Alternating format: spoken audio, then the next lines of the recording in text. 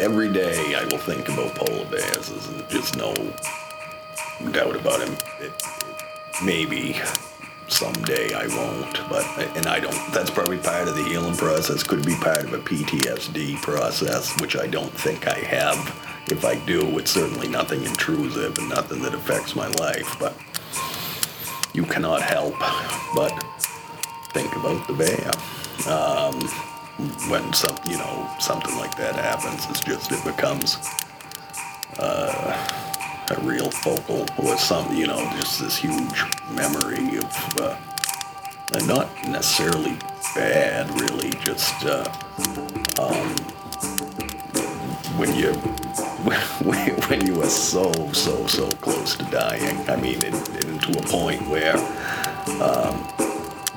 in my mind, I was quite sure I was going to die there. In fact, I had no doubt I was going to die, and then not to.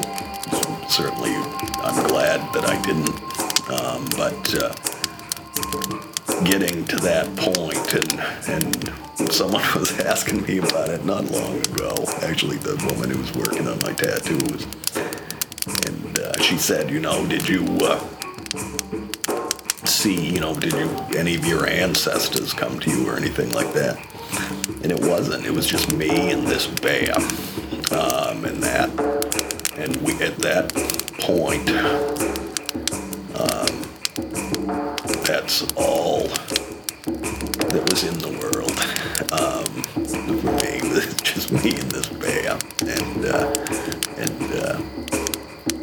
so I mean that has affected me just in a still mulling all that stuff over, I guess.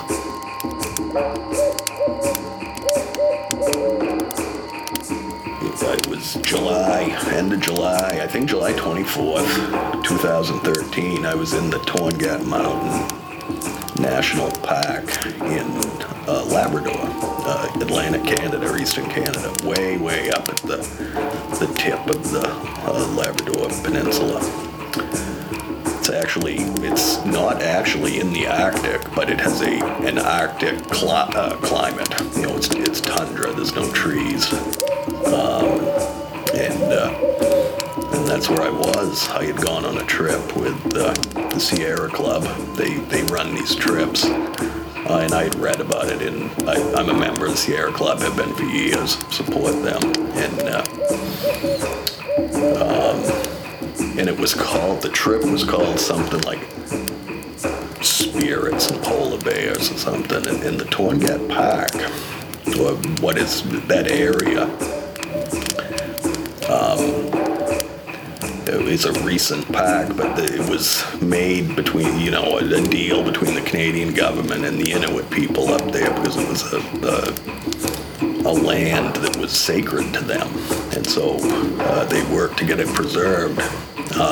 So I read about this and I thought, geez, living in Maine, Labrador's not too far away. And as the crow flies, it really isn't. That's how I wound up there. But that night, 24th, I was in my tent, little one-man tent, asleep. And we had an electric fence we set up. We knew there was a good chance we'd see polar bears up there, but we didn't have any idea just how many there were going to be. There were a lot. But we had this fence that was supposed to keep the bears from getting in, high voltage. Anyway, we were all asleep. There was 7 of us. And sometime in the middle of the night, I woke up. I don't remember why, but I looked up, and above my tent was a silhouette of bear legs, 2 of them. And I knew right then it was trouble. And I started hollering, and then he or she came. I don't know if it was a male or a female bear. But yeah, he got his teeth around my head and just ripped me out of that tent, right through the fabric. And off we went. ripped me right out of that tent by my head and ran off with me. Dragged me down the beach for, I don't know how far, but got me out of the camp and dragged me off and nearly killed me. I was saved by my friends, the people I went with. They really did what needed to be done. The trip leader had a flare gun. He fired off the gun and scared that bear. He dropped me. And they told me he came back for me. And I could hear the footsteps. I could hear him going, then I could hear him coming back again, coming across this kind of like a beach. So they're walking across a small rock, pebbles, crushed rock. I hear him coming back. I remember laying there. I couldn't move. I say he, and then again, who knows? But he struggled with me for quite some time while I was in the tent, and I was trying to protect my head. I knew that's what he was going after, and that I got a lot of injuries to my arms and hand. But that was it. But yeah, he got his teeth around my head and just ripped me out of that tent right through the fabric, and off we went. But yes, his bottom jaw was kind of stuck in the bottom of my jaw and wrapped right around my skull and biting on the other side, so I could see. He didn't have, my eyes were looking out. I could see his stomach, I could see his back legs. But Jesus, you talked about pressure. That's what I thought. My skull was going to be crushed. I could hear the bones snap, and he broke my neck, crushed a couple of vertebrae in my neck, and just snapped my jaw. I felt that go. I remember laying there when he dropped me, and I could hear my friends hollering, screaming, hollering, but I couldn't. I knew my jaw was broken. I couldn't say anything. I couldn't talk. I just laid there. I tried to wave to them. I remember that. I could see their headlamps, and I tried to wave to them, but I just couldn't. I just couldn't summon up the strength to even do that. They got me back and kept me. I laid there on that beach for hours because it's very remote country, and the weather was foul. They couldn't get we had a satellite radio to get if there was an emergency, but it took, I think, 6 or 7 hours before they were able to get me out of there. So it was a long night. A long, long night. It's good to be here.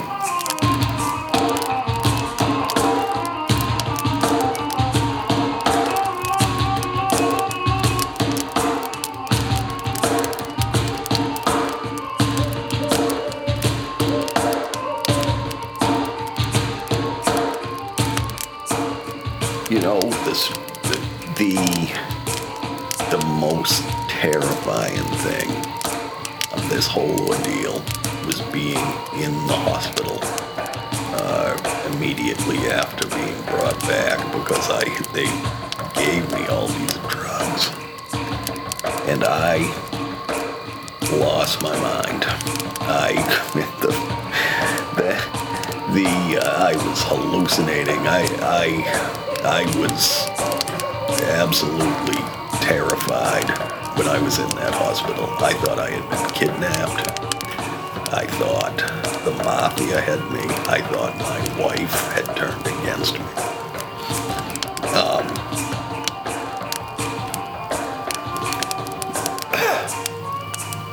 I would much rather face the bear than those kind of demons again, I can tell you that. That was the worst. And to be, I was in a coma for maybe a week, 2 weeks, I don't know.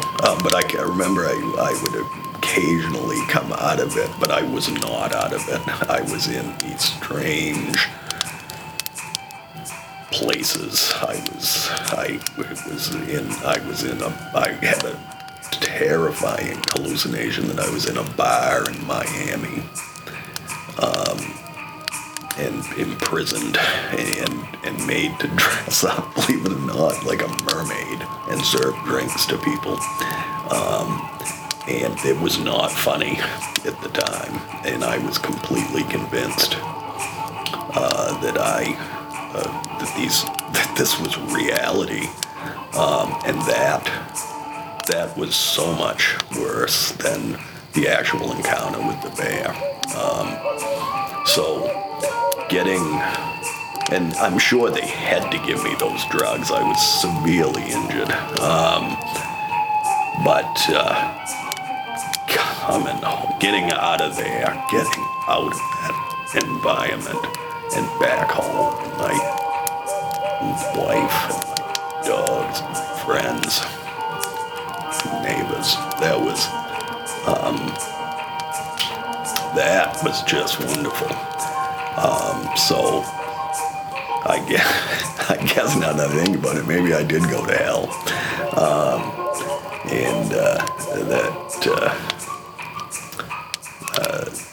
I'm sure I was a very, very difficult patient. I know they had me tied down and everything, and you know I'm a lawyer, and so I have, you think you're smarter than everyone else, and I've represented people in mental institutions that don't want to take their medication for whatever reason. These very psychotic people, and my job was to see that they didn't have to take this medicine. And I most always lost, and I probably should have. But when I was in that position, I can remember trying to explain to these people that I was competent and I wanted to leave.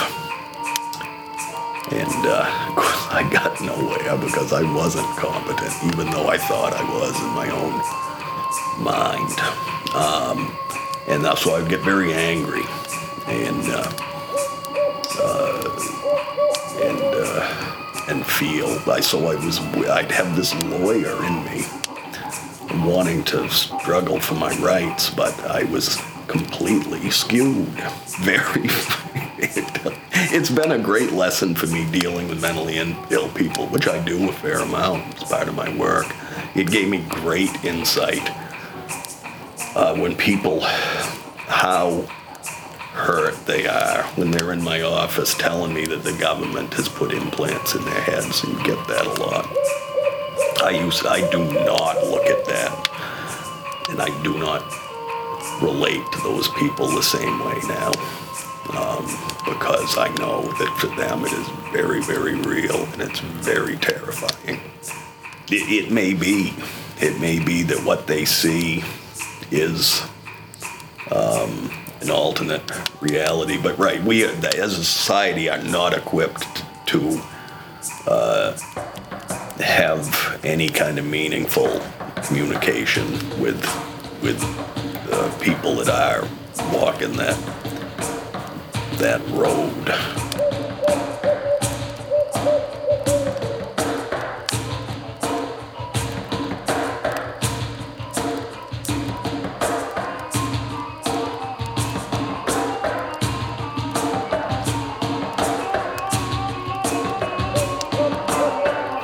I went back there when the Vice made the film, and spent some time with the Inuit, the people there,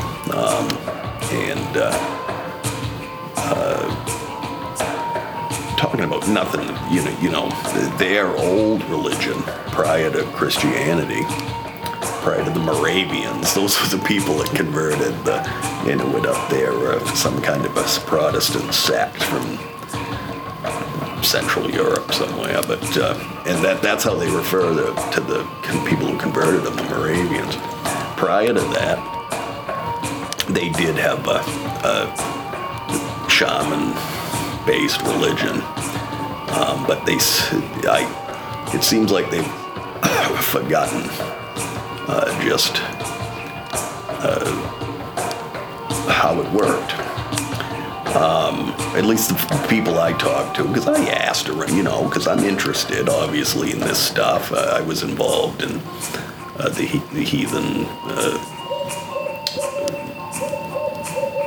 heathenry for a while, and Reconstructionism is very important. So I was wondering, these folks, if they ever thought about that. Didn't seem to be a whole lot of interest, but they knew about that there were old ways of shamanistic. And they, again, at least according to my research on the internet, held the polar bear in high regard. They thought he was a man who put on the skins of the bear and could take them off again. And so kind of shifting between these two worlds, the animal world and the world of humanity. And apparently you skin out a bear and it looks like a person.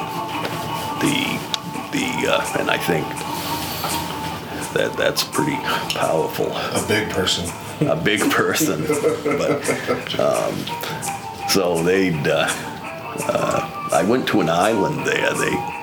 It was an island where they brought their dead and buried.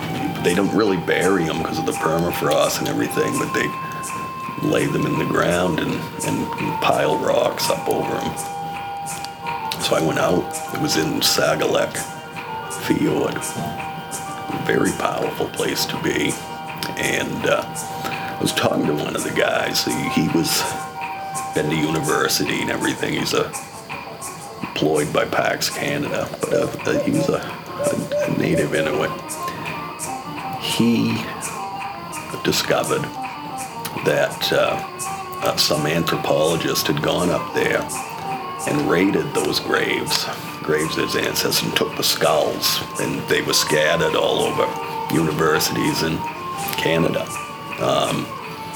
And he got them back.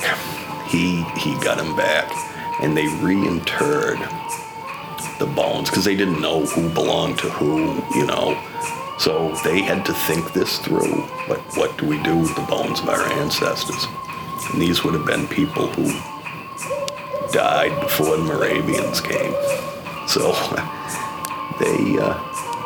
I have pictures of it. They built a kind of a big cairn, whatever, and he worked with young people, young Inuits, and they created some kind of a ceremony to return these people, the remains of these people, back to the sacred island, beautiful island, and you could see why those people chose it to be a burial ground for them. You look out, you see the open ocean, but then you look back one way and you see the mountains. A real meeting place between the land and the sea. That was one of the highlights of my trip going back, was going out there, I can tell you that.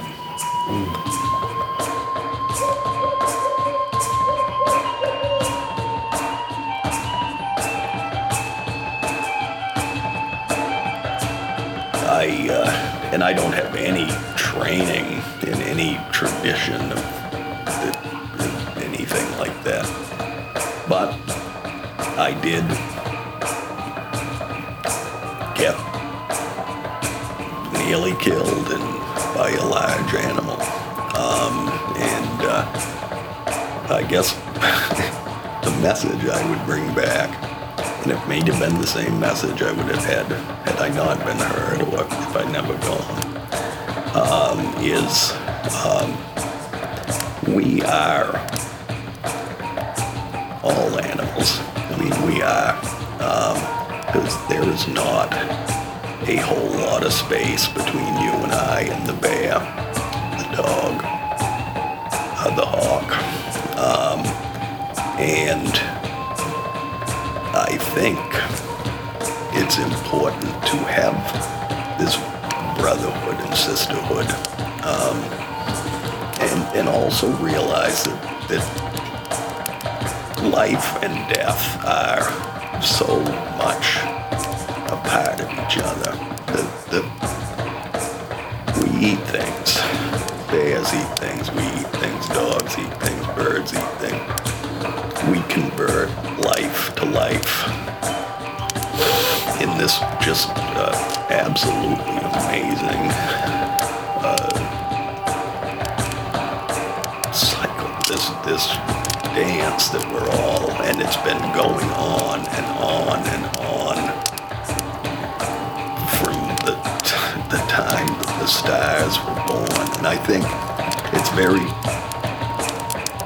very humbling, but it's also very comforting to me to know that you know, maybe there is no great role for one. You just living and being able to experience the life that we have, and knowing that it's transitory. But don't freak out about that, because it is continuing to go on forever, and it's just amazing. There's terrible, I mean, because I'm a deep boy, there's terrible injustice in the world. There's terrible suffering. There's great joy, and you just can't have one without the other. And so I guess if I came back, my message is just don't friggin' worry too much. That's what it would be, I think.